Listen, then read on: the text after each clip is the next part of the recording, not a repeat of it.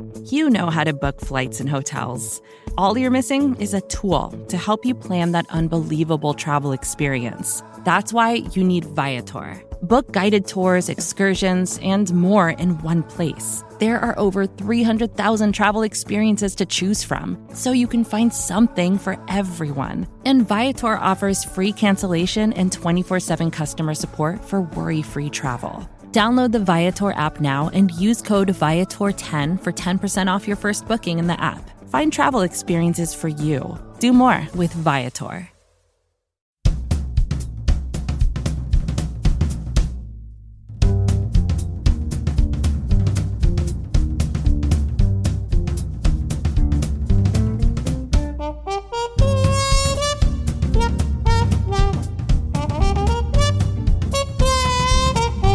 Welcome to Hallis to Mac, Chicago Bears History by the Decade.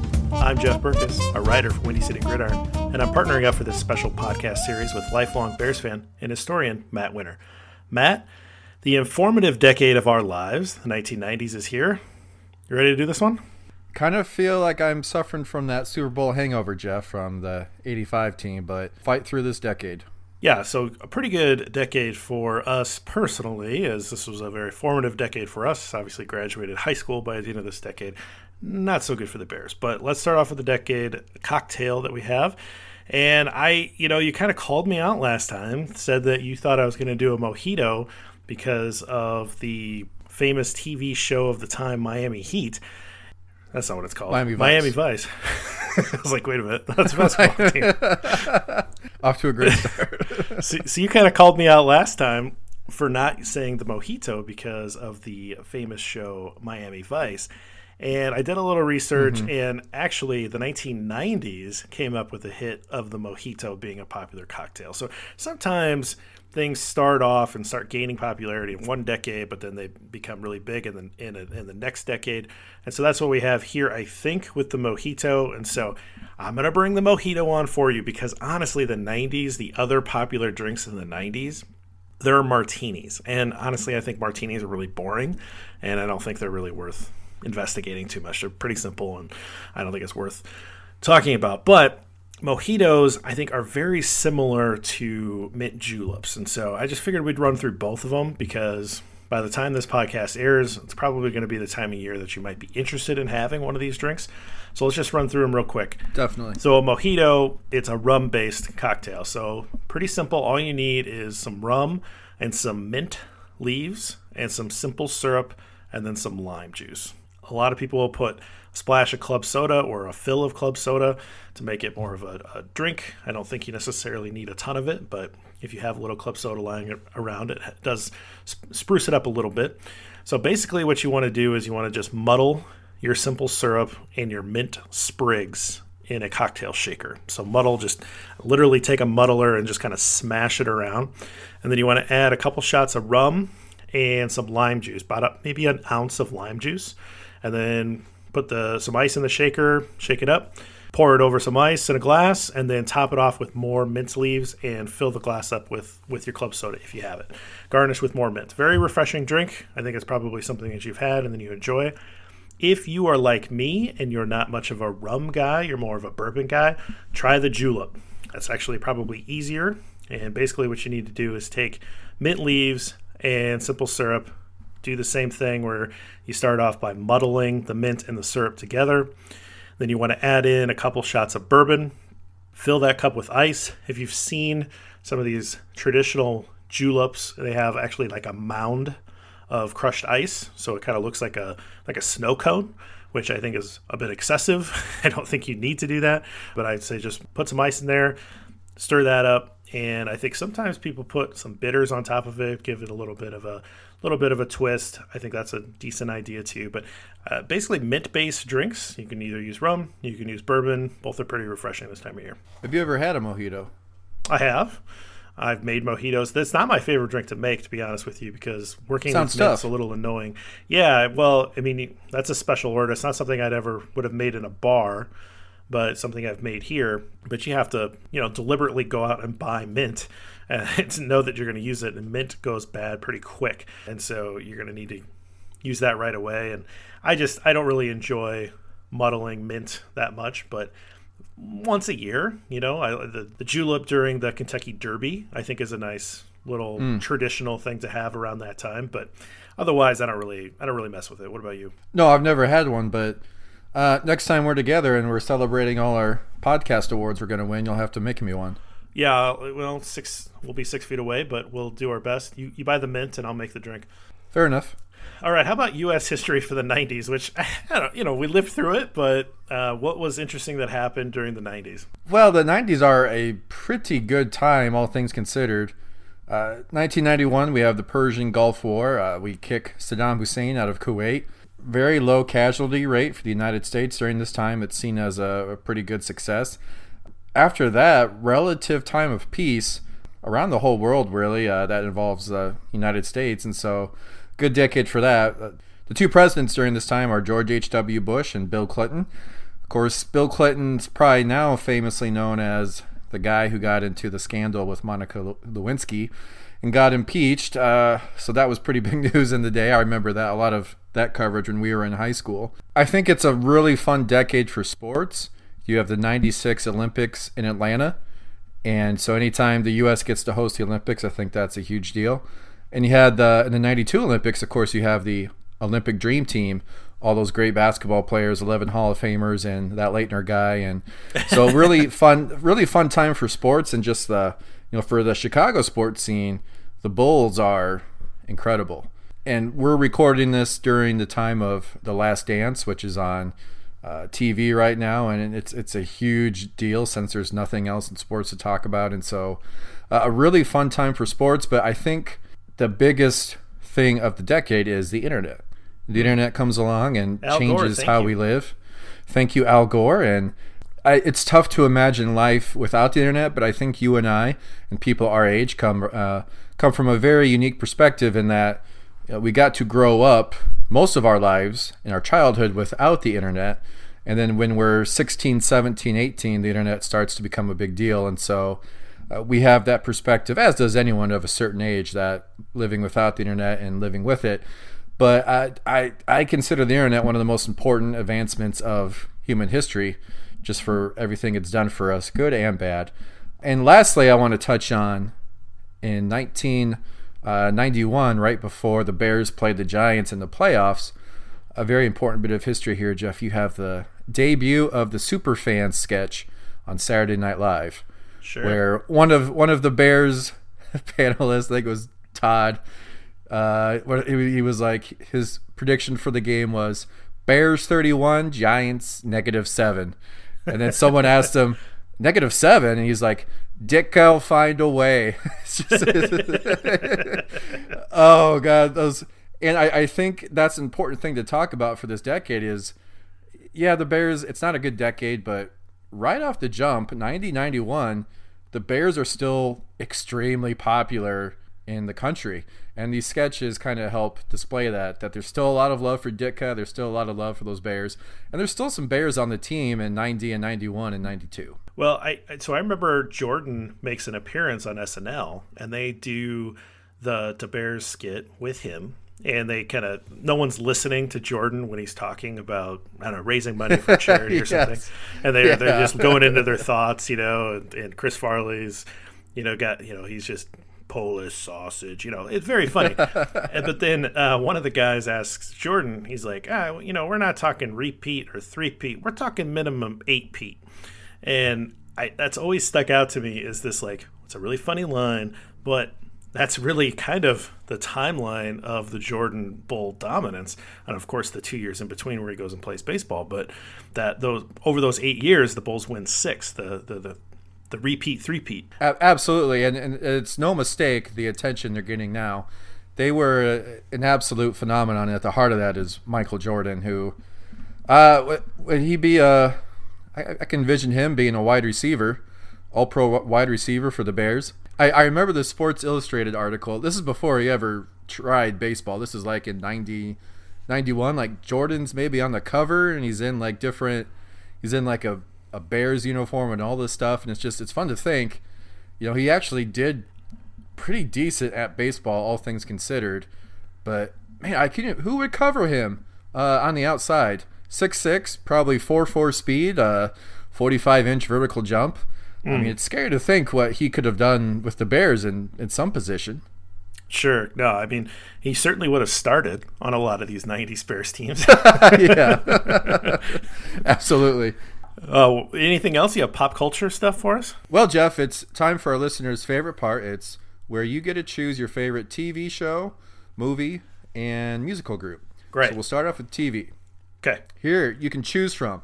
Jeff, this is a tough decade. I don't know what you're going to do. Friends, Seinfeld, Fresh Prince of Bel-Air, The X-Files, Home Improvement, or ER? Me today, I'm going to take Seinfeld. I think at the time I would have taken Prince of Bel-Air. I think I might have, at the time I would have taken Home Improvement. Right now, you're definitely taking Seinfeld, but Home Improvement was a huge show.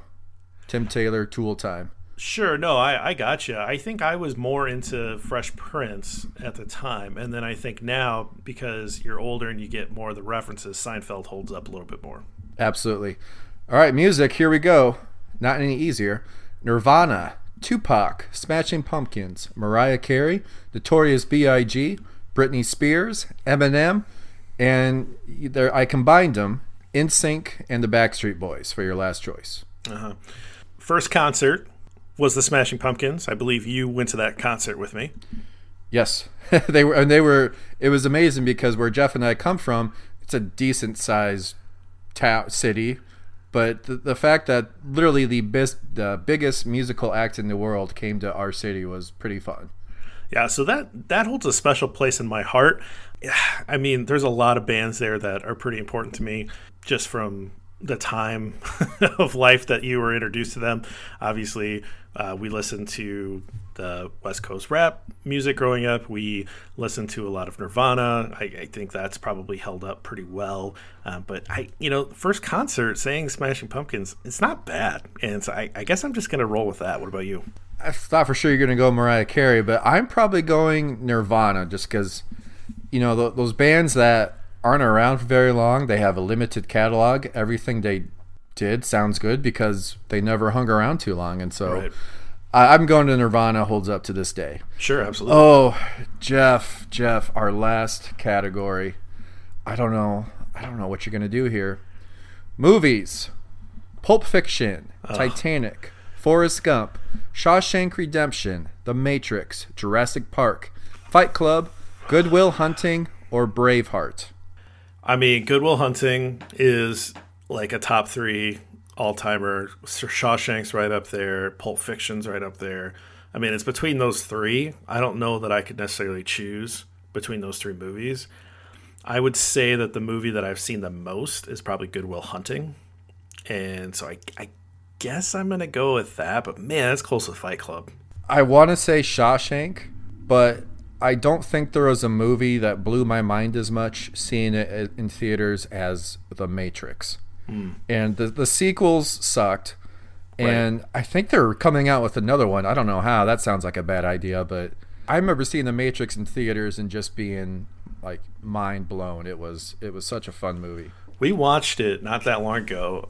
My wife and I watched it, and it didn't hold up that well. I haven't seen it for a long time, but that's not surprising because I think that technology they were using was still relatively new. Right. You know what does hold up is Jurassic Park. Jurassic Park is great. Yeah, that's early 90s. And I would say that holds up incredibly well because I've watched that actually somewhat recently too, and it's still a really good movie. It shows you can have all the technology you want, but a director like Spielberg, the Jurassic Park, I think it came out in 1993 or 4. It looks better than the Jurassic Parks that have come out in the last 5-6 years. I don't understand how that has happened, but a great looking movie. No bad choices in there, Jeff. But let's get to the topics where we have a lot of bad choices, and that would be the 90s Bears. All right, let's recap the decade first from the NFL perspective. So the Cardinals moved from St. Louis to Phoenix in 1988, and then they officially become the Arizona Cardinals instead of the Phoenix Cardinals in 95. But was there a reasoning behind that? I don't know. I really don't. I think I think anytime you do that, you're just trying to represent a larger geographic area, and I don't know. I don't know that the people in rural Arizona felt like they were more identified with the team once they became the Arizona Cardinals rather than the Phoenix Cardinals, but here we are. So the Arizona Cardinals, they're replaced in St. Louis by the LA Rams in 1995. And so I think that's kind of interesting. St. Louis gets a football team temporarily. They'll eventually lose that. 1995 is also the year that the Carolina Panthers are added to the NFC West, and the Jaguars are added to the AFC Central, which is kind of funny to think about. In 1996, the Cleveland Browns franchise vacates Cleveland and moves to Baltimore, and they become the Ravens. So it's considered a new franchise. The Browns get to stay in Cleveland. They don't lose the Browns name. They stay in Cleveland. And Baltimore starts fresh with a brand new franchise. Famously, Bill Belichick was the last coach of that iteration of the Browns, and he was let go in the transition. So sad for Baltimore. Although they've done pretty well as the Baltimore Ravens. Yeah, no kidding. The Browns are eventually reformed as an expansion franchise in 1999, and the league moves up to 31 teams. And you probably remember that there was a 31-team league at some point in the history, right? Of course. Right, so there would be this, like, week one, someone would have a bye week because there was an odd number of teams. Yeah. Do you remember how many years that was before we got the 32nd team?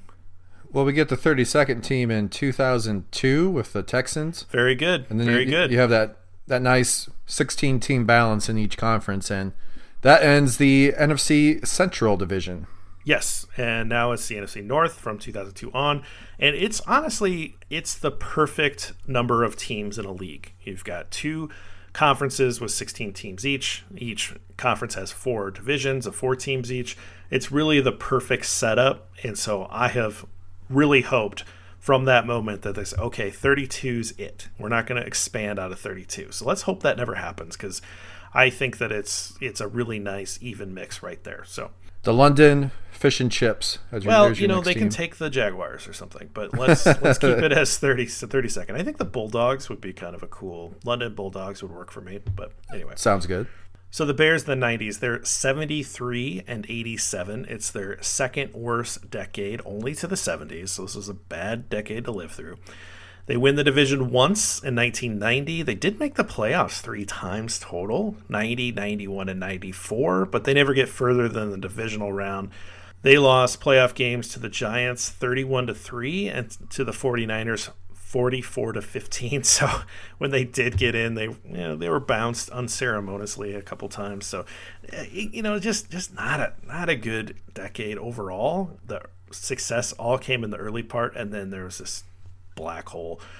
So the Bears coaches during this time, Ditka and the Bears, they part ways after the 92 season. And it seems to me, and I'd be kind of curious to know if you remember this or if you looked into this, but it just kind of seems like his antics were kind of wearing thin and they just wanted to go in a different direction. And 92, it's one bad year. The Bears go 5-11. And I don't know that that's necessarily enough to part ways with a guy, but it was enough of an excuse. Kind of reminded me of when the Bears got rid of Lovey because the Bears missed the playoffs despite they winning 10 games. Do you remember anything more than that at that time? I was a little hard on Ditka from 86 to 89 in terms of not really getting enough out of those teams. But, the Bears have a down year in 89. No one's expecting anything out of them in 90 and 91. And they have two funnest seasons in that whole decade. And I think if I'm going to blame Ditka for those years where they didn't get to the Super Bowl, I got to give him a lot of credit for 90 and 91. Mm-hmm. You have an aging defense, a young offense. I think 2 of his better seasons coaching wise. Now that it really falls apart in 92, most of those 85 Bears are going to be gone after that point. The way franchises work, it was probably time to make a move. They go with Wannstedt, who at the time, if you were going to pick a guy to go with, you probably go with Wannstedt. He's the defensive guy on those amazing Cowboys teams. And so I wouldn't regret any decisions the Bears made there. I think it was probably the right call.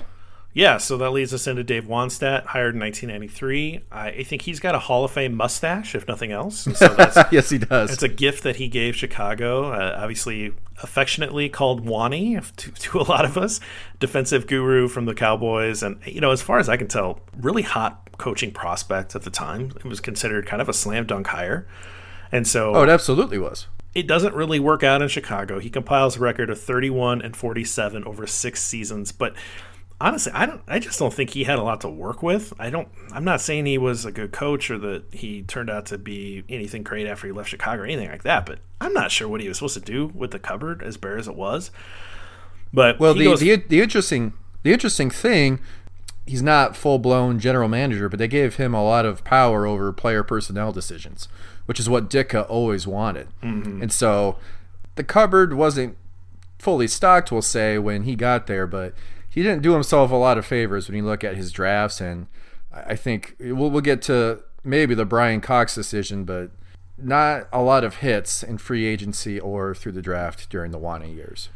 Yeah, so he gives way to Dick Duran at the 99 season, but we're going to save Duran for the next episode. This episode is going to be the end of the Dick era and the Dave Wannstedt era, or as I like to think of it, the emptying of the cupboard and entering into the black hole of the late 90s. So, and I like to think of it as a black hole because it sucked and there were no stars to light the way. A truly dreadful half decade. I don't know, maybe it's just because we were in high school during this time, but man, I almost take that half decade personally of how bad the Bears were, and I just hate this half decade. But 96, 97, 98, I can't remember really anything from those years.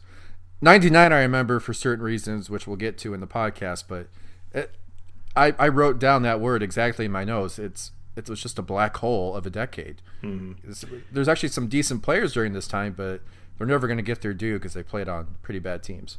Well, let's get to the key players. So we've got some holdovers from the 80s, but it's not a lot. Singletary retires in 92. Dent leaves after the 93 season. He comes back, is injured a lot when he does come back, but he hangs around for a couple more years after he leaves.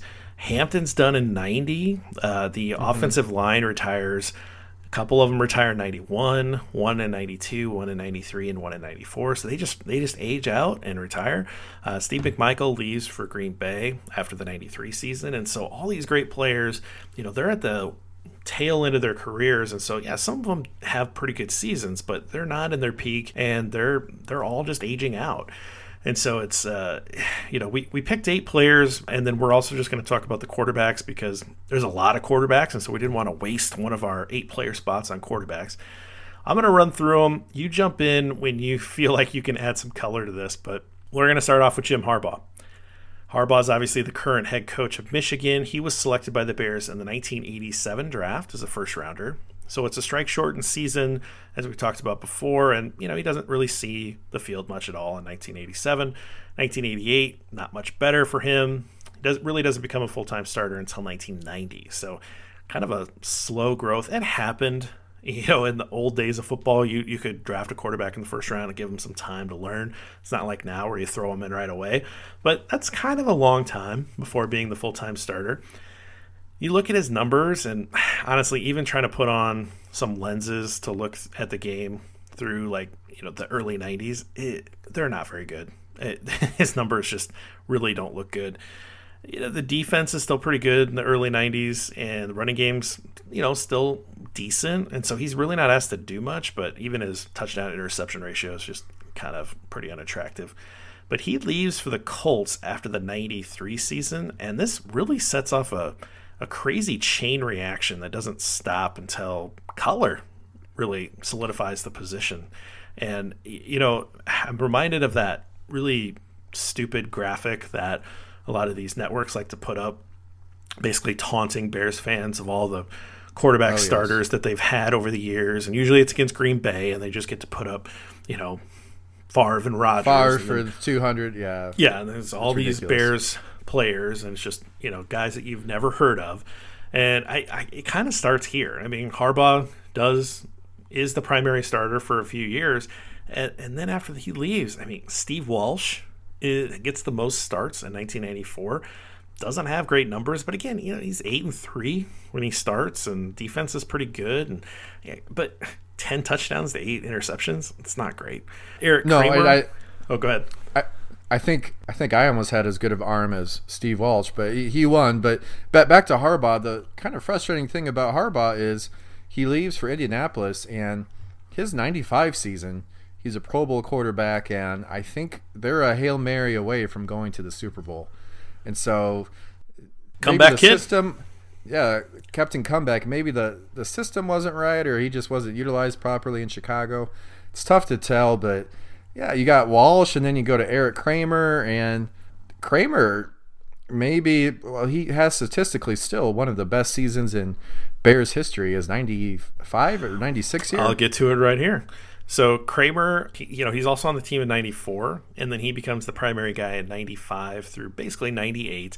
Some injuries allow some other guys to play during that time, but Eric Kramer, he actually still holds the franchise record for passing yards in a single season. It's 3,838, so 38, very easy to remember.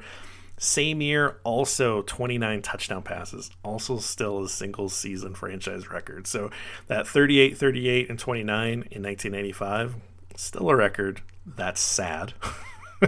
It's also, coincidentally in my mind, that's the year that the defense just absolutely crumbled to dust. Yeah, probably one of the better offenses in Bears history. You have I believe, 1,000-yard running back in Rashaan Salam. You have 2,000-yard receivers. You got Eric Kramer passing for almost 4,000 yards. And for once, our defense is non-existent. And we nearly get into the playoffs. It comes down to the last game of the year. I think we win our game, but whoever got in ahead of us won their game too, and so we did not get in. Just a really odd year, because when you think of Bears football, you tend to think, a lot of really good defenses with offenses that just do enough, but not the case in 95. Right, and so let's just kind of round out the list. Dave Craig, longtime Seahawks quarterback and famous for small hands and lots of fumbles. Lots of fumbles. He gets the majority of starts in 1996 with Kramer hurt. Other name to know, you got to say it, Rick Mirer. They trade a first-round draft pick in the 1997 draft to get Rick Mirer. And what does he do for the Bears? 0-3 record as a starter, no touchdowns, 6 interceptions, cut at the end of the year. That might epitomize Bears quarterbacks at this time. And then I think his first game was maybe against like the Cowboys or something, and like he just gets obliterated. It was just embarrassing. And I looked back at his stats and I'm like, okay, maybe he showed some promise in Seattle, and that's why you spend a first rounder on him. No, his stats are awful. Yeah, his stats are just horrendous, and that's who we trade for a first round pick. I think that they just had on his college tape Bears with Notre Dame quarterbacks or Notre Dame guys or whatever. It's bad. By the end of the decade, it's Shane Matthews leading the team in passing in 1999. And we'll get into the continuation of this saga in the next episode. But 90s quarterbacks, Bears, it doesn't really. It's bad, and there's a random franchise record in there, and so it's a really weird decade. Weird decade, and I think he left out names like Steve Stenstrom, Peter Tom Willis. Is Moses Moreno in there yet, or is he like 2000? I don't even know. Moses Moreno is not listening, otherwise he could. I tried to stick with the ones that were majority starts in a year and Rick Mirer, because that needed to be talked about, because it's so awful and people need to be reminded of it. It is so bad, yeah. All right, so our 8 players from the decade, and I mean, where else do you start a decade that's this sad than with the place kicker? And so you are going to start off our 8 players talking about Kevin Butler, the only remaining player from that Super Bowl team that we have not talked about. We're talking about him now, Kevin Butler. I think it shows you just how popular that 85 team was when the kicker has a nickname that everyone knows. Right. And I don't know how much a kicker was going to matter on that 85 team. I think you or I might have kicked for that team, and we probably would have been fine. But he's a very good kicker. I didn't realize how good he was at Georgia. He was a stud in college. Bears spent a 4th-round pick on him. And, in fact, he was so good in college, he is the only place kicker in the College Football Hall of Fame. And I just think, yeah, like, wow. Like he was very well thought of. And I just think he's the perfect kicker for that team because he's got an attitude, he's got a mouth, he's cocky, he's a fun-loving guy. Just fits in perfectly with that team. And there's a famous story of him at training camp, and he calls his wife because their wedding was scheduled for, or their honeymoon was scheduled for the Super Bowl Sunday, which, first off, that's stupid. Come on, butthead, you know better than that. He knows right away. But everyone knew that team was going to be good. But probably the favorite thing I found about Adam is he was like one of the only non-lineman players to get invited to the Thursday night offensive lineman party, where I guess they would just eat and drink more than they probably should have. But just he fit in with the team. His teammates really liked him.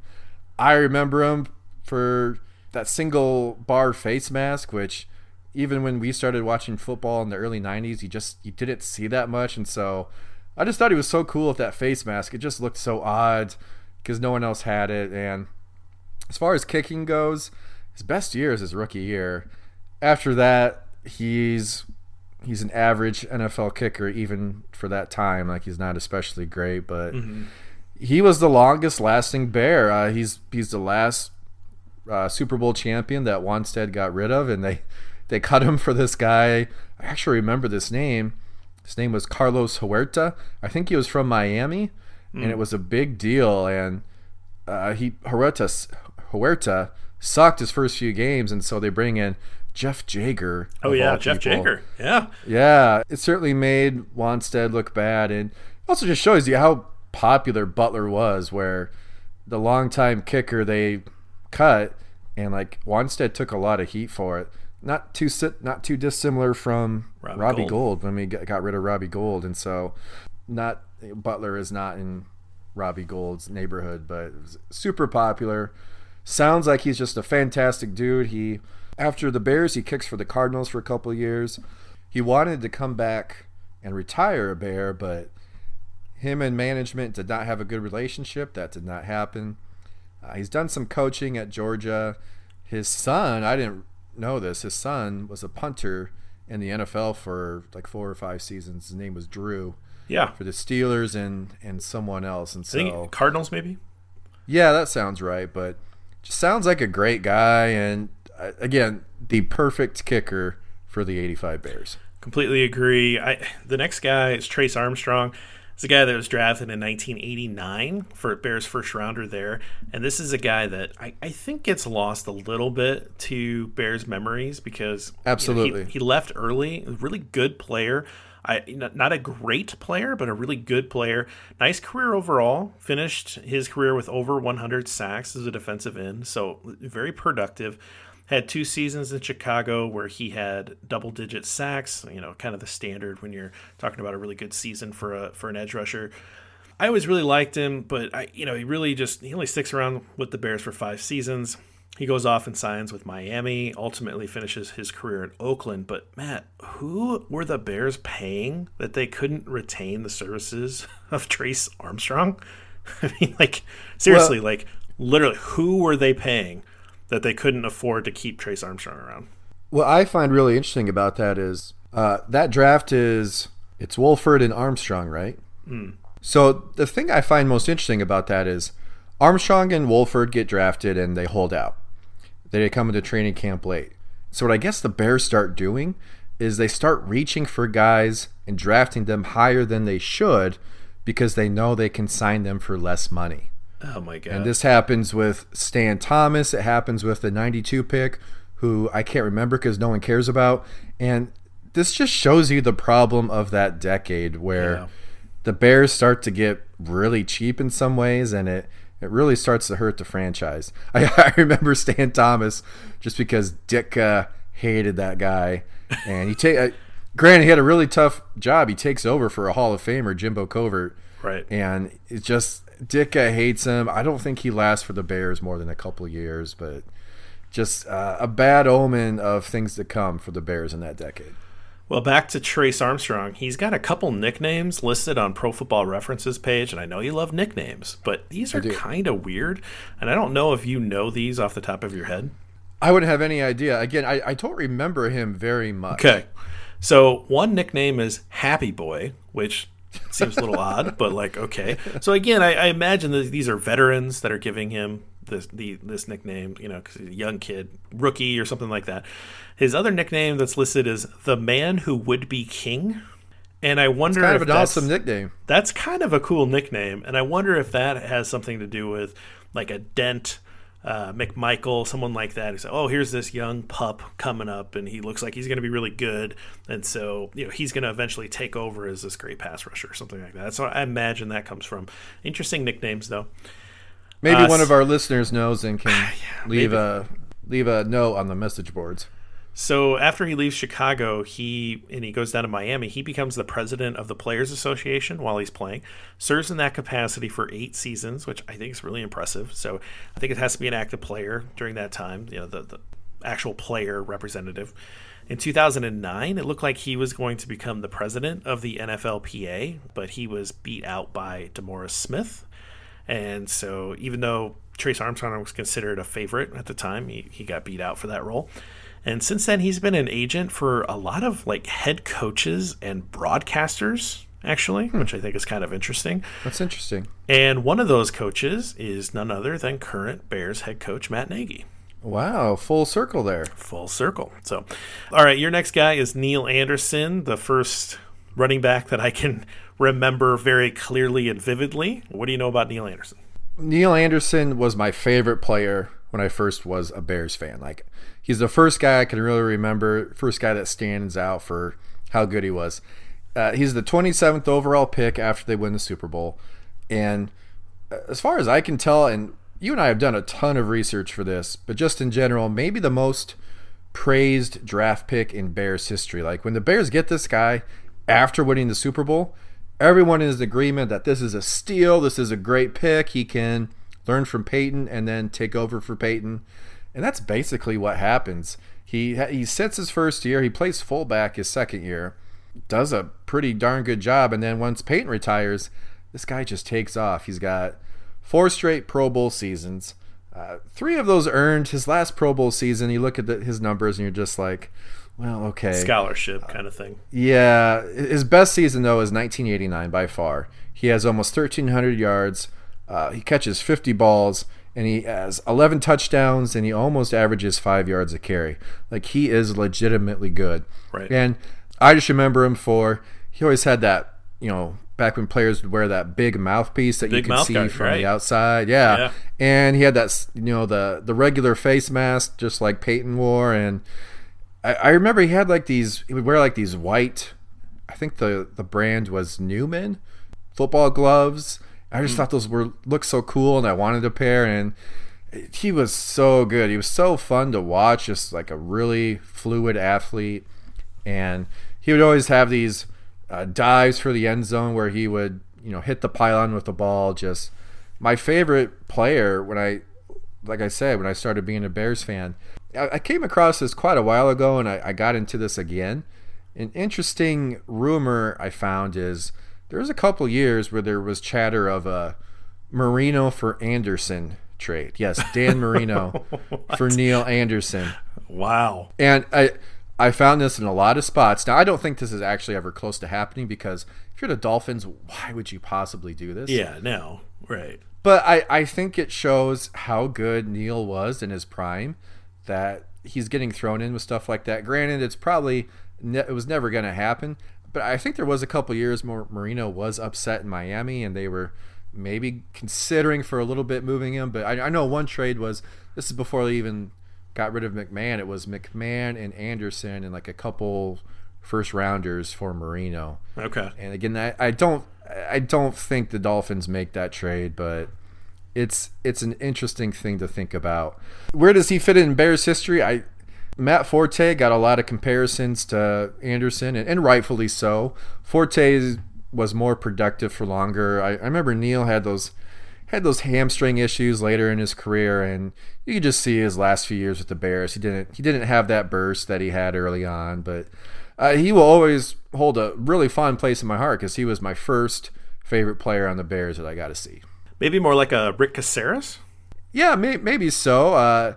I think Neal's production during his prime years is a little better, but I think they both wore 35 too, so a really fun player. I hope he doesn't get forgotten in Bears history because he has that 4 or 5 year span where he's really, really good. Right. He's behind that good offensive line too, which helps, but he's still a really good player. And like you said, he was kind of the first running back that we grew up with, and I really liked him. Another guy I really liked, Mark Carrier, and this is probably the guy that made me fall in love with safeties. But first round pick, 6th overall, so incredibly high pick for this guy.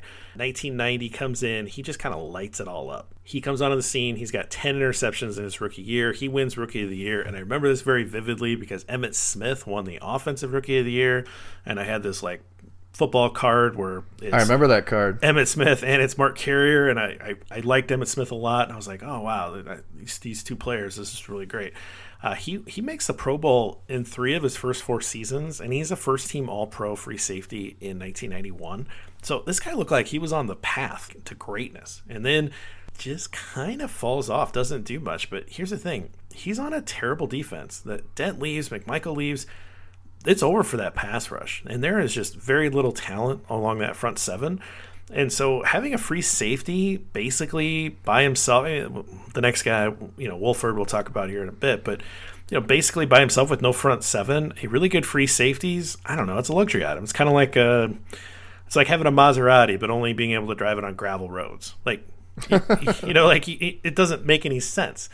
And so I think circumstances that are out of his control, his play isn't as impressive. He doesn't continue to have any postseason honors. He eventually leaves Chicago, goes to Detroit in 1997 because, again, we can't have nice things, and that creates a void at safety until Mike Brown comes along. Carrier, I don't know if you remember this, Matt, but Carrier is one of the guys that I had a poster of up in my room growing up. All these Bears posters that would come out in the late 80s and early 90s. Of course, the Samurai Mike one where he's got some sort of weird samurai thing and there's cut footballs around him and stuff. I don't know. And then the Mark Carrier one, which they were not very creative. They just had him on an aircraft carrier. Had him on an aircraft carrier. Yeah. I remember that poster. My favorite thing about Mark Carrier is second Tecmo Super Bowl came out after he had his 10 interception season. Oh, okay. And so he has this insane interception rating in that game. And so I would always be Mark Carrier, and I would just see how many interceptions I could get in a season with him, and try always to get to his 10 that he got, and then see how many more you could get after that. Yeah, so he was one of my favorite players growing up. I really liked him. A guy that I don't think I appreciated as much at the time, but I think I appreciate a lot more now is your next guy, and that's Donnell Wolford, the Wolf. Yeah, 11th overall pick in 89, came in with Trace Armstrong, as we said before. He gets dinged up a little bit right away to start his first year, but eventually he enters the starting lineup, and he's basically the Bears' starting cornerback for as long as he is there. Like you said, kind of a guy maybe underappreciated, but has a lot of productive seasons. He's small, but he's quick and fast, and he usually gets the toughest assignment on the other team. In 92, he has 7 interceptions. I thought he should have made the Pro Bowl that year. In 93, he does make the Pro Bowl, and teams stopped throwing to his side a lot more. So he started getting that attention, was a really good player for quite a while. He gets more injury prone as we go on in his later years, and eventually he leaves for Pittsburgh. But 32 career picks, that was the most in Bears history for a cornerback until Peanut Tillman comes along and breaks it. But actually Wolford did it in fewer games and seasons than Peanut did. So we use the term black hole of Bears history. I think unfortunately for him, he's just caught up in that a lot because when he starts off, you got Dent and McMichael and Singletary. Those guys kind of overshadow him. And then when he kind of finally becomes this really established player, the Bears aren't really good during that time, and he gets kind of lost in the shuffle. Just couldn't find much more about him. Seems like an interesting guy. There was one interview I found with him, but probably never got his due, and someone that I'm glad that we're talking about because he was a really good player for a long time for the Bears. And a cool nickname. The Wolf is a cool nickname. Very cool nickname.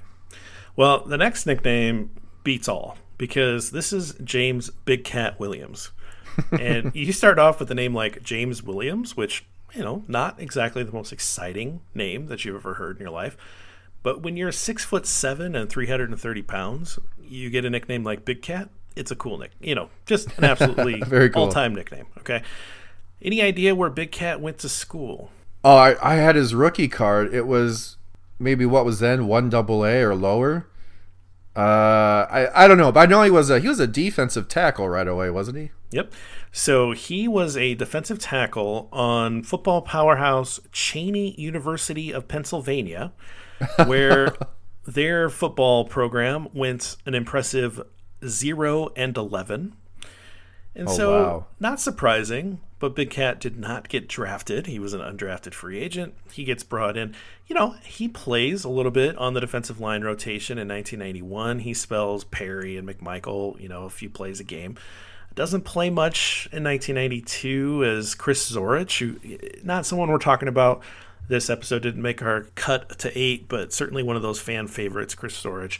But he sort of displaces Big Cat out of a role. And instead of getting cut, there's an opening to learn the offensive line of all things, to pounce over there, be a swing tackle. So he does. And stalwart right tackle Keith Van Horn, he's nearing the end of his career. So in 1993, Big Cat, he ends up starting 15 games in 1993 at right tackle. So That's incredible. It's incredible. He switched over that quickly. He's really good too. 143 career starts for the Bears at right tackle, and a lot of times through the years, probably the best player on that offensive line. Andy Heck was a pretty decent left tackle, and so you could probably make the argument that Heck was certainly more skilled as a offensive lineman, but he was really good, and it kind of paid off. 2001, he makes the Pro Bowl, sort of like an end of career hat tip for him there. But Matt, Big Cat, what's he most famous for? When you think of Big Cat as a player, I would say his eyes. You get those almost Singletary-like bug eyes, and his huge hands.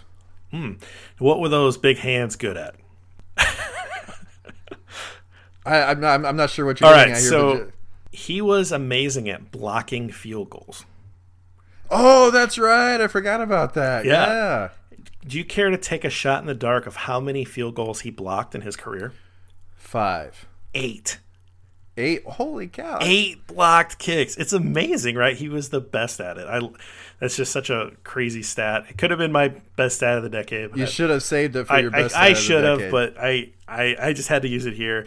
This guy's just he's a beloved figure in Bears history. He suffered through terrible years in those late 90s, but this is one of my favorite linemen growing up because he's just gigantic, and he was a really good run blocker, kind of a road grader, and he's just got a special place in Bears history because he was a guy that stuck with it and was able to make a switch and then started for a really long time, and they ended up kind of capping a career in 2001 with a Pro Bowl bid, and I think he's still around the Chicago area and involved in Bear stuff. And so anyway, he's just a guy that we need to talk about because when you've got a guy that's been there that long and kind of makes that cool flip from, it can be done, but it's pretty rare, and I think just a really cool guy and an all-time nickname. So for the last two guys, we're going to go with wide receivers, and I'm not sure that we could pick two wide receivers more different than these two guys, but you're going to get the flashy one with Curtis Conway, so let's start there.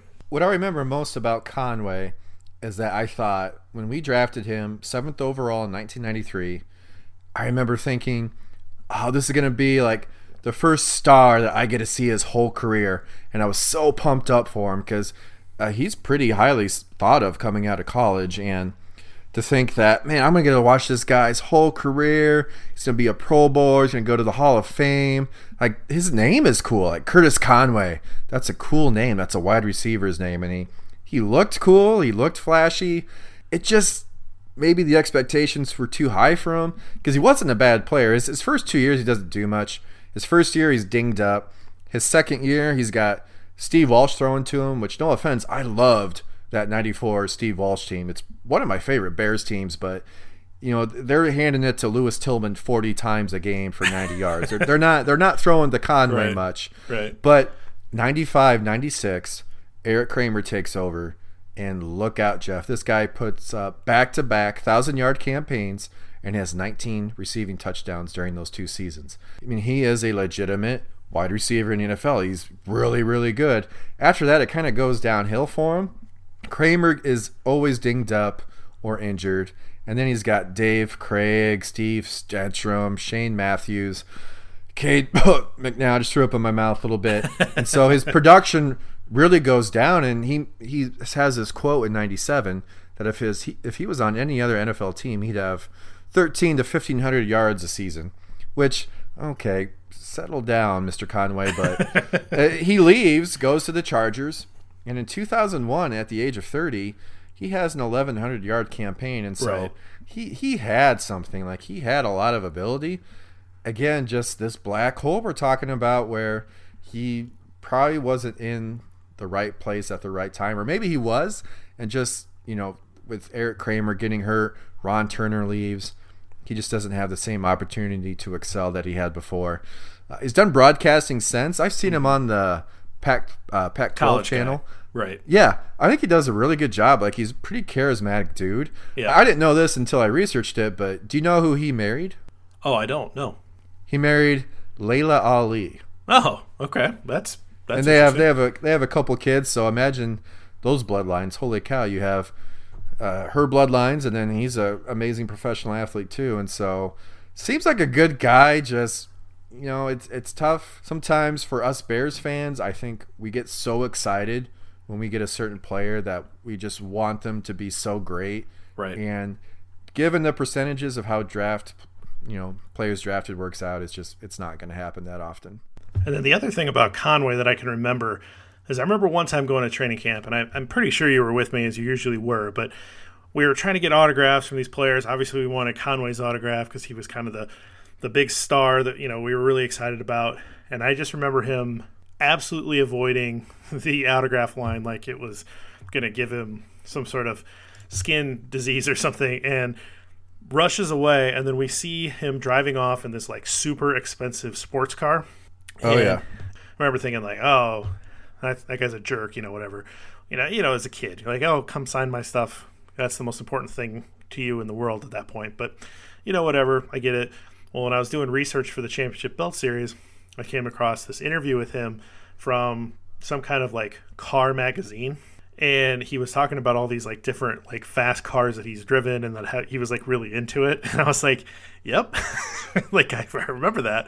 You're driving, I think it was like a gold fancy sports car. So very flashy guy, and couldn't be more different, I think, than the other wide receiver that we wanted to talk about. And so we're talking about Tom Waddle. Tom Waddle, 6 foot even, 185 pounds. Not exactly an athletic marvel, but I think it's fair to say tough as nails. He was one of John Madden's favorite players. John Madden always just kind of just obsessed with how tough Tom Waddle was. He put him on the All Madden team one year, which was do you remember the All Madden team? Oh, of course I remember the All Madden I remember team. watching those All Madden team like. It was a big programs. deal. Yeah, it was like, oh yeah, this guy's really tough. Oh, I really like this guy. And Tom Waddle, here's this 185-pound wide receiver. He makes this All Madden team. So undrafted rookie out of Boston College, and he moves up the ranks because he was willing to go over the middle, do the dirty work. He was really sure-handed. Again, we've mentioned this before. We do a little draft of the 8 players that we're gonna talk about. This was, of course, my first-round draft pick because this guy, he was my favorite player far and away. I know he was your favorite player in a lot of ways too. For some period of time, I think I took it to like a next level obsession, but he was certainly my favorite player. I think his best game was probably the 17-13 wild card loss to the Cowboys, where he went over 100 yards and scored a touchdown. And I think that was the game that really solidified for me that this was my guy. This was my favorite player. For some reason, that game just really stuck out. I think for me it was his Monday night game against the Jets, the first year he was a starter on the Bears. And I don't know, it was so long ago, but I've watched the footage of him. Go watch the footage of him in the Jets game. And tell me that he's not a legitimately really good wide receiver. Right. Clearly he's not fast. Right. But he looks quick to me, and he looks like he's a good route runner. And he's Good gonna, route runner, yes. If it's on his hands, he's going to catch it. I almost think this guy would be better suited for today. Right, where you have a slot receiver. And receiver, and yeah. the middle has been litigated out. You can't hit defenseless receivers. And so guys are more willing to go over the middle and can succeed a little longer. So if you are a precise route runner and you've got great hands, there's a role for you in the NFL. Go watch, and our audience too, go watch the Jets game. He makes some insane catches. I think he goes over 100 yards that game, and I think he would be better suited today. And I have a question for our listeners is, I don't think it's unique how much you and I love Tom Waddle. I imagine there's a subsection of Bears fans out there that, for that period too, Tom Waddle was their favorite player. It's just something about the guy that made him very relatable to Bears fans. Well, I'll tell my story. I've told it in a couple of different forms, but I think it probably needs to be told here on this podcast, if nothing else. That winter, I decided that I was going to save up all of my money, and I was going to buy a number 87 Bears jersey that was hanging in the rafters of a local shoe store. I can still picture where that shoe store was. I don't think it's still a shoe store. And for some reason, there was a number 87 Bears jersey, and so I saved up all my money from shoveling driveways, $5 a pop. Bought this pretty expensive jersey. I think they were pretty expensive back then. Was insistent that I was going to go take it to a screen printer and have Waddle's name put on the back of it. And so the name, the letters on the name are kind of bad because the front V-neck part of the jersey creates creases in a couple of the letters.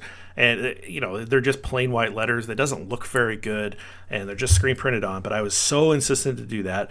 I got the jersey a couple sizes bigger than what I needed because, in my mind, I was going to wear this jersey forever. This was the guy, And so, to my 10-year-old brain, like this was the guy. So I remember having this jersey. We go to Platteville that summer. I'm wearing the 87 jersey. I've got a Sharpie. I'm so excited. Waddle's coming down the line, and he starts to break off like he's going to go to practice. Like he's going to, okay, I've signed enough autographs. I got to get to practice. And he starts to break off, and I probably let out like an embarrassing, kind of sound. And somehow the 87 catches his eye, and he comes back and he jogs over to me. He goes, "Oh, I see my number. I gotta make sure I sign this."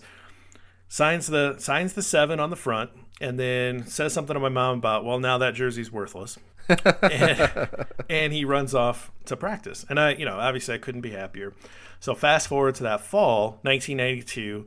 It's the opener against the Lions. And I don't know if you remember this game or not. I'm sure you do. Oh, I remember that game. But we were actually out on a family barbecue, right? So we're on a grill out, and it's Labor Day weekend, whatever, or close to it.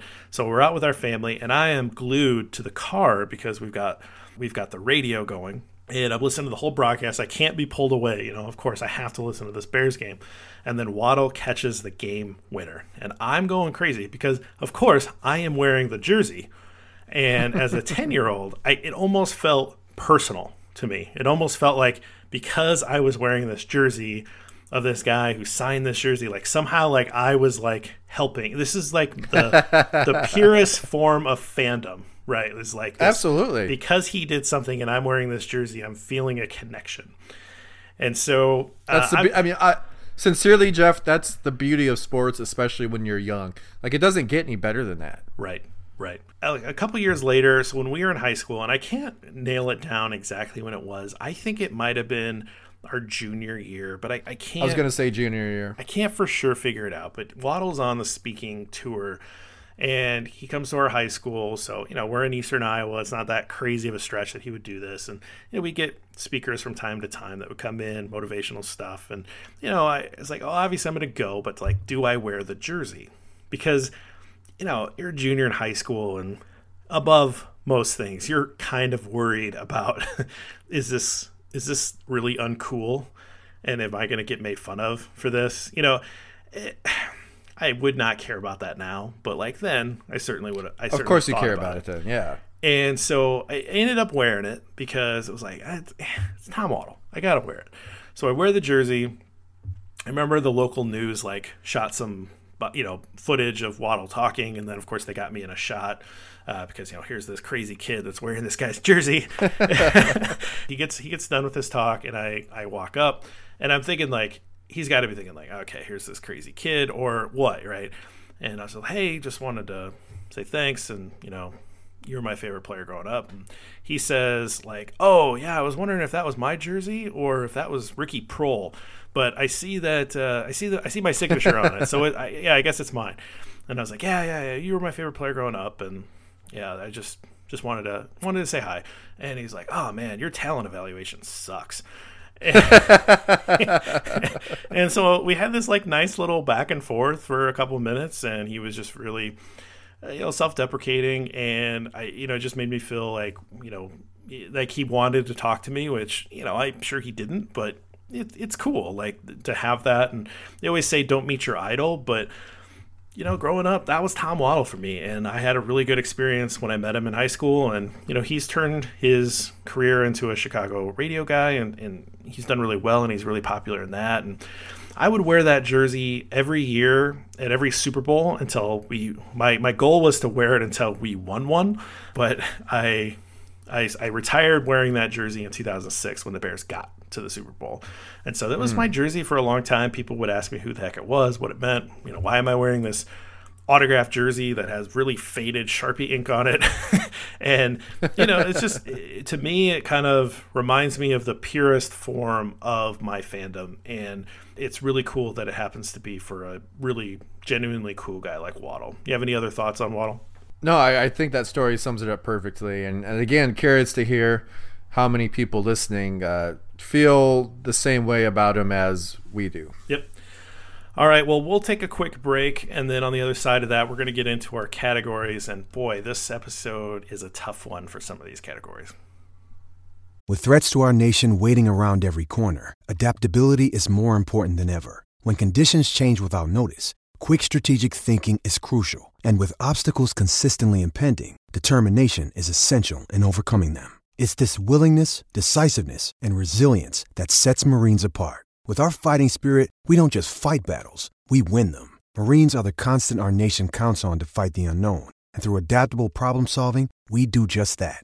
Learn more at marines.com. All right, Matt, we're back. Let's get into the categories. What's your favorite or best random stat of the decade? In 1999, the Bears get a new coach in Dick Duran, and they have a new offensive coordinator, Gary Crowton, I think was how you said his name.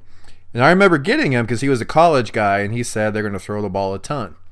Well, in 1999, the Bears did throw the ball a ton. They threw it 684 times in 1999. And so I did some more digging as I thought, that's a ridiculous number. I can't find, there's maybe one more season in all the 20-plus seasons I've looked at where they even get over 600. For some perspective, when you think of 1999, you probably think of the greatest show on turf. Sure. Well, they only threw it 530 times that year. And so I did some more digging, and I'm like, well, what's the record? And apparently, when you throw the ball close to 700 times, it probably means you're not that great of a team. Sure. Because the all-time record was 709, set by, this will blow your mind, the 1981 Minnesota Vikings, who were 7-9, I believe. Okay. And so just like the most random stat, but I'll give the Bears some credit. They thought outside the box. They got a college guy. And I remember watching those games. That was kind of a fun year just because you were seeing something different. But I think you're seeing a lot of those same type of concepts now in the league. The Bears were maybe ahead of the curve on something for once. Yeah, no kidding. Well, I don't remember that happening in real time necessarily, but that's crazy that they would have that many pass attempts. Well, people hated it, and so they fired the Crowton guy, and do you remember who they replaced him with? No, I did not. Honestly, the run and shoot offense. Oh God, John Shoop was that early. All right. So they go the absolute opposite direction from what they did before. It's very amusing. Yep, toss sweep. All right, for me, my best random stat of the decade is that the Bears go 25 years between 1,000-yard wide receivers. So in 1970, our old friend Dick Gordon goes over 1,000 yards. And then it's not until 1995 when both Jeff Graham and Curtis Conway go over 1,000. So that's really random to me that there would be that long in between, and then you would have two guys do it.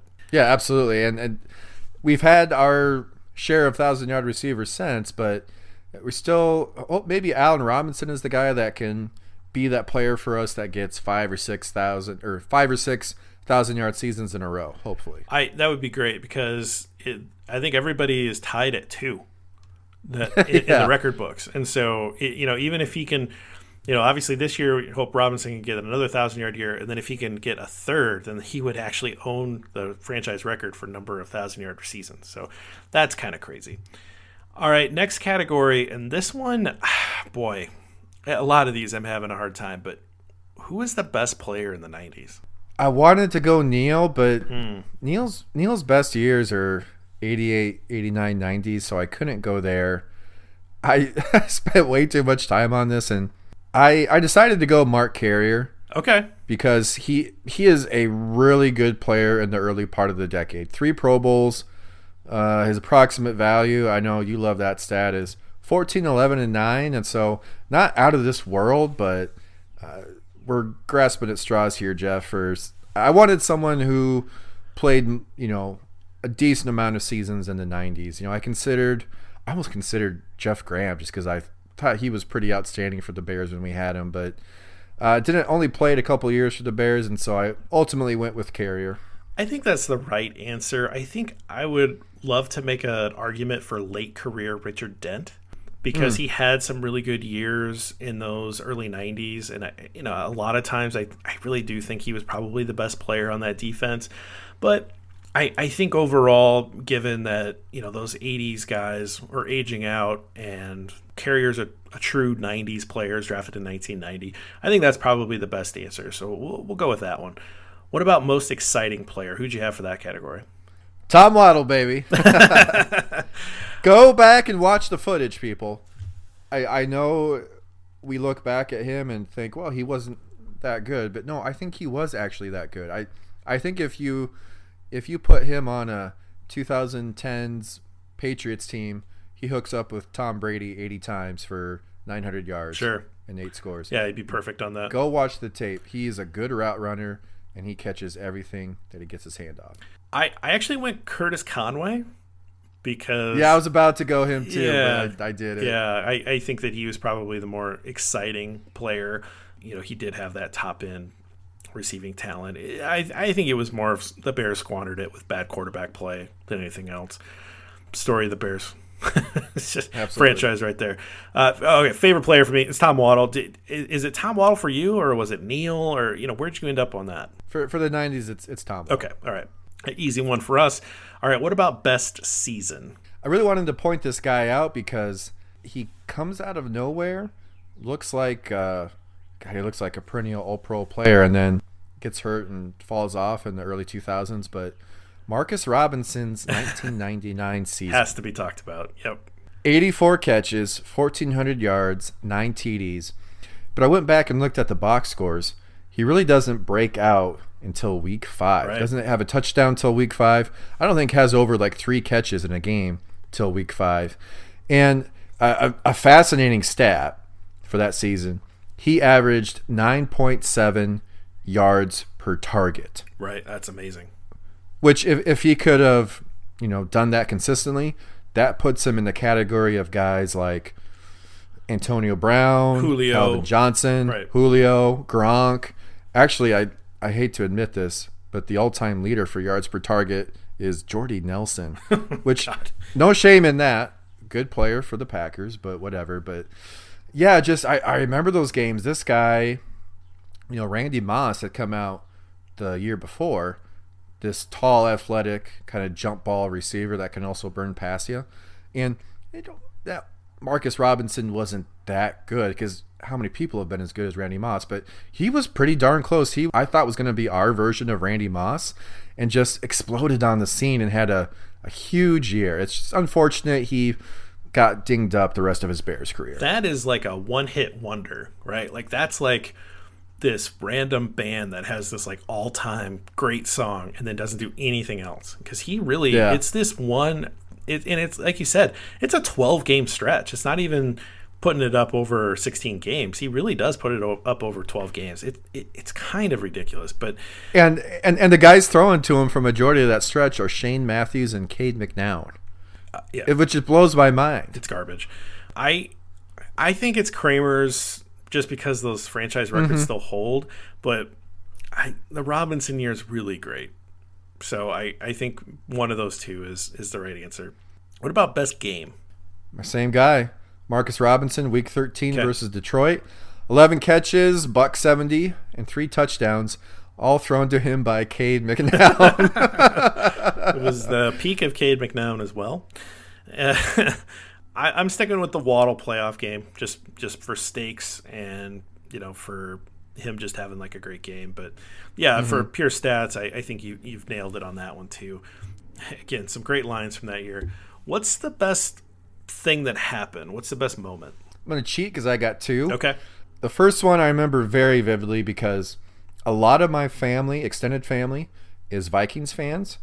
And so I was actually at Grandpa and Grandma's for the 1994 wild card game versus the Vikings. And so I'm the only Bears fan there. A lot of the other family is Vikings fans. And we're going into Minnesota. We're the clear underdog. And we beat pretty convincingly the Minnesota Vikings for that wild card win. And so that's one of my favorite moments. The second one, I have us beating the Packers right after Walter Payton passes away. Oh yeah, on a blocked field goal. I believe it was Brian Robinson that blocked it. Just a really cool moment and meant a lot. And because for obviously the main reason is Walter Payton, but also too, we don't beat the Packers very much in the 90s at all. And so I remember that moment pretty vividly too. I think that's the answer. That's what I had down too. What about our GM stuff? What do you have for the best roster move of the decade? And there are a lot of bad roster moves this decade, but did you come up with we have to kind of flip it. Did you come up with a good one? Well, I wanted to point out this because it kind of, you can see where it's going in some of the early success we have in the 2000s. And it's the 99 draft after our first 2 picks. Our first 2 picks did not work out. I don't even want to mention one of their names again, but the third round on, we get Rex Tucker, Dwayne Bates, Marty Booker, Roosevelt Colvin, Warwick Holdman, and Jerry Azuma. And so for third round picks later on, that's hitting the jackpot, Jeff. Those are some pretty darn good players for the Bears in the early 2000s. And so that's about the best thing I could find for that decade. For me, I'm going 1 year earlier, and I'm going into that third round of the 1998 draft, and that is Mr. Olin Kreutz. Yep. Mm-hmm. So Kreutz, we're going to obviously talk about Kreutz next episode, but he is the first building block on those really good teams of the 2000s, obviously. He's one of those fan favorites as well. So Kreutz, to me, was sort of that first pick where you start to rebuild the roster into having a competitive team. And so for me, that's the best move of the decade, which, I mean, it's a great move, but it's kind of sad that I have to say the best roster move is something, and you did the same thing, something that doesn't actually help the team until the next decade. Worst roster move, I don't think this is debatable. It's a first-round draft pick for Rick Mirer, but did you come up with another one? Well, I had Rick Mirer, and I definitely agree with that, but I also had the Brian Cox signing. I think a lot of people forget about that and how much of a train wreck that was, because I think at the time, he was either the highest paid defensive player ever, or certainly like the highest paid linebacker ever. And he comes in and it's just a poo storm for the Bears. And it's one of many reasons why they fall off from 96 on, and they're just irrelevant. Yeah. So apparently that money that could have gone to Trace Armstrong, they just saved it and gave it to Brian Cox. Yeah. That's a terrible one. All right. What is your favorite what if from this decade? The best I could do is Eric Kramer staying healthy, because his 95 campaign, it's legitimate. And so I think 2 things happen. From what I can gather, he starts having back issues, which takes a lot of his zip off the ball, which he had a pretty good arm. And so, but he just was never healthy. Even when he was playing, he wasn't healthy. And then to add to that, Ron Turner leaves, who he had all the success under in 90, a little bit in 94, but especially in 95. But then they bring in Matt Cavanaugh later on, and it just doesn't work out. And yeah, and I think if Kramer is healthy, they don't trade that pick to the Seahawks. And do you remember who that Seahawks drafted with that Bears pick? I don't. I know that the first quarterback taken in that, it was a bad quarterback draft, or supposedly, and I think the first quarterback taken in that draft was Jim Druckenmiller. Mm-hmm. But I don't know about beyond that. The Seahawks drafted Hall of Famer Walter Jones, left tackle. Oh, yeah, with that pick. Now, granted, the Bears aren't going to be picking that high. You would assume if Kramer's healthy and they're winning, but it just shows you how bad that Rick Meyer trade was. Well, you just decided the other quarterback stays healthy, then they won't pick that high. I mean, come on, it's crazy. So mine is actually about Peyton Manning. Okay. So in 1997, the Bears start off 1-10, and then for some unknown reason, they win 3 of their last 5, and they finish 4-12. It's such a Bears thing to do. Such a Bears thing to do. The Colts finish 3-13. And so they have the number 1 pick. The Bears do not. They have 4 wins. And so they drop all the way down from the number 1 pick to the number 5 pick because they're tied with 4 other teams for a 4-12 record. And, all those tiebreaker stuff or whatever. So they ended up with the 5th overall pick. So the Colts take Peyton freaking Manning, and the Bears take Curtis Enis. Yeah. Freaking Fred Taylor is taken 4 picks later.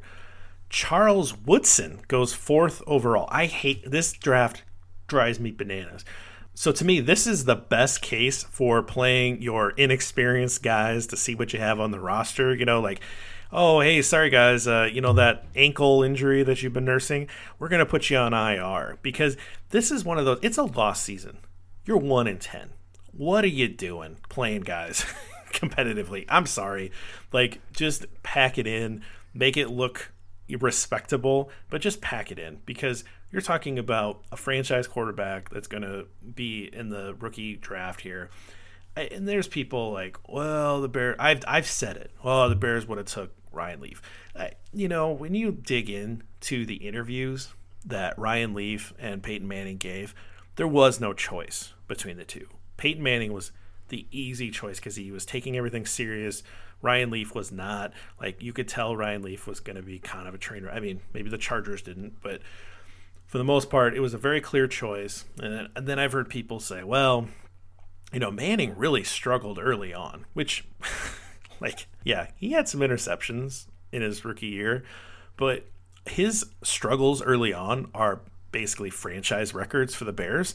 So I think that I'll take the incredibly smart and hardworking Peyton Manning in Chicago and see what happens. And what happened in the last part of that year where the Bears just decided they were going to start winning football games. And again, it wasn't they beat other bad teams and it was just a schedule thing. They beat a couple of good teams. They beat a playoff team. Towards the end of the year, and it's such a Bears thing to do. It's such a Bears thing to do, and it's Peyton freaking Manning. The what ifs just can't go on. Well, obviously, if he plays for the Bears, he doesn't beat the Bears in a Super Bowl.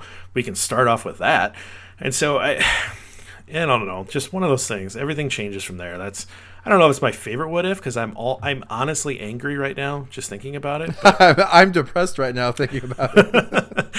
So we'll just move on because yeah. All right, let's get into the next category. So what player from the 1990s would you pull forward into 2006? It's probably the last time we can ask the question this way, but what player from the 1990s would you pull forward to 2006 to help them win the Super Bowl?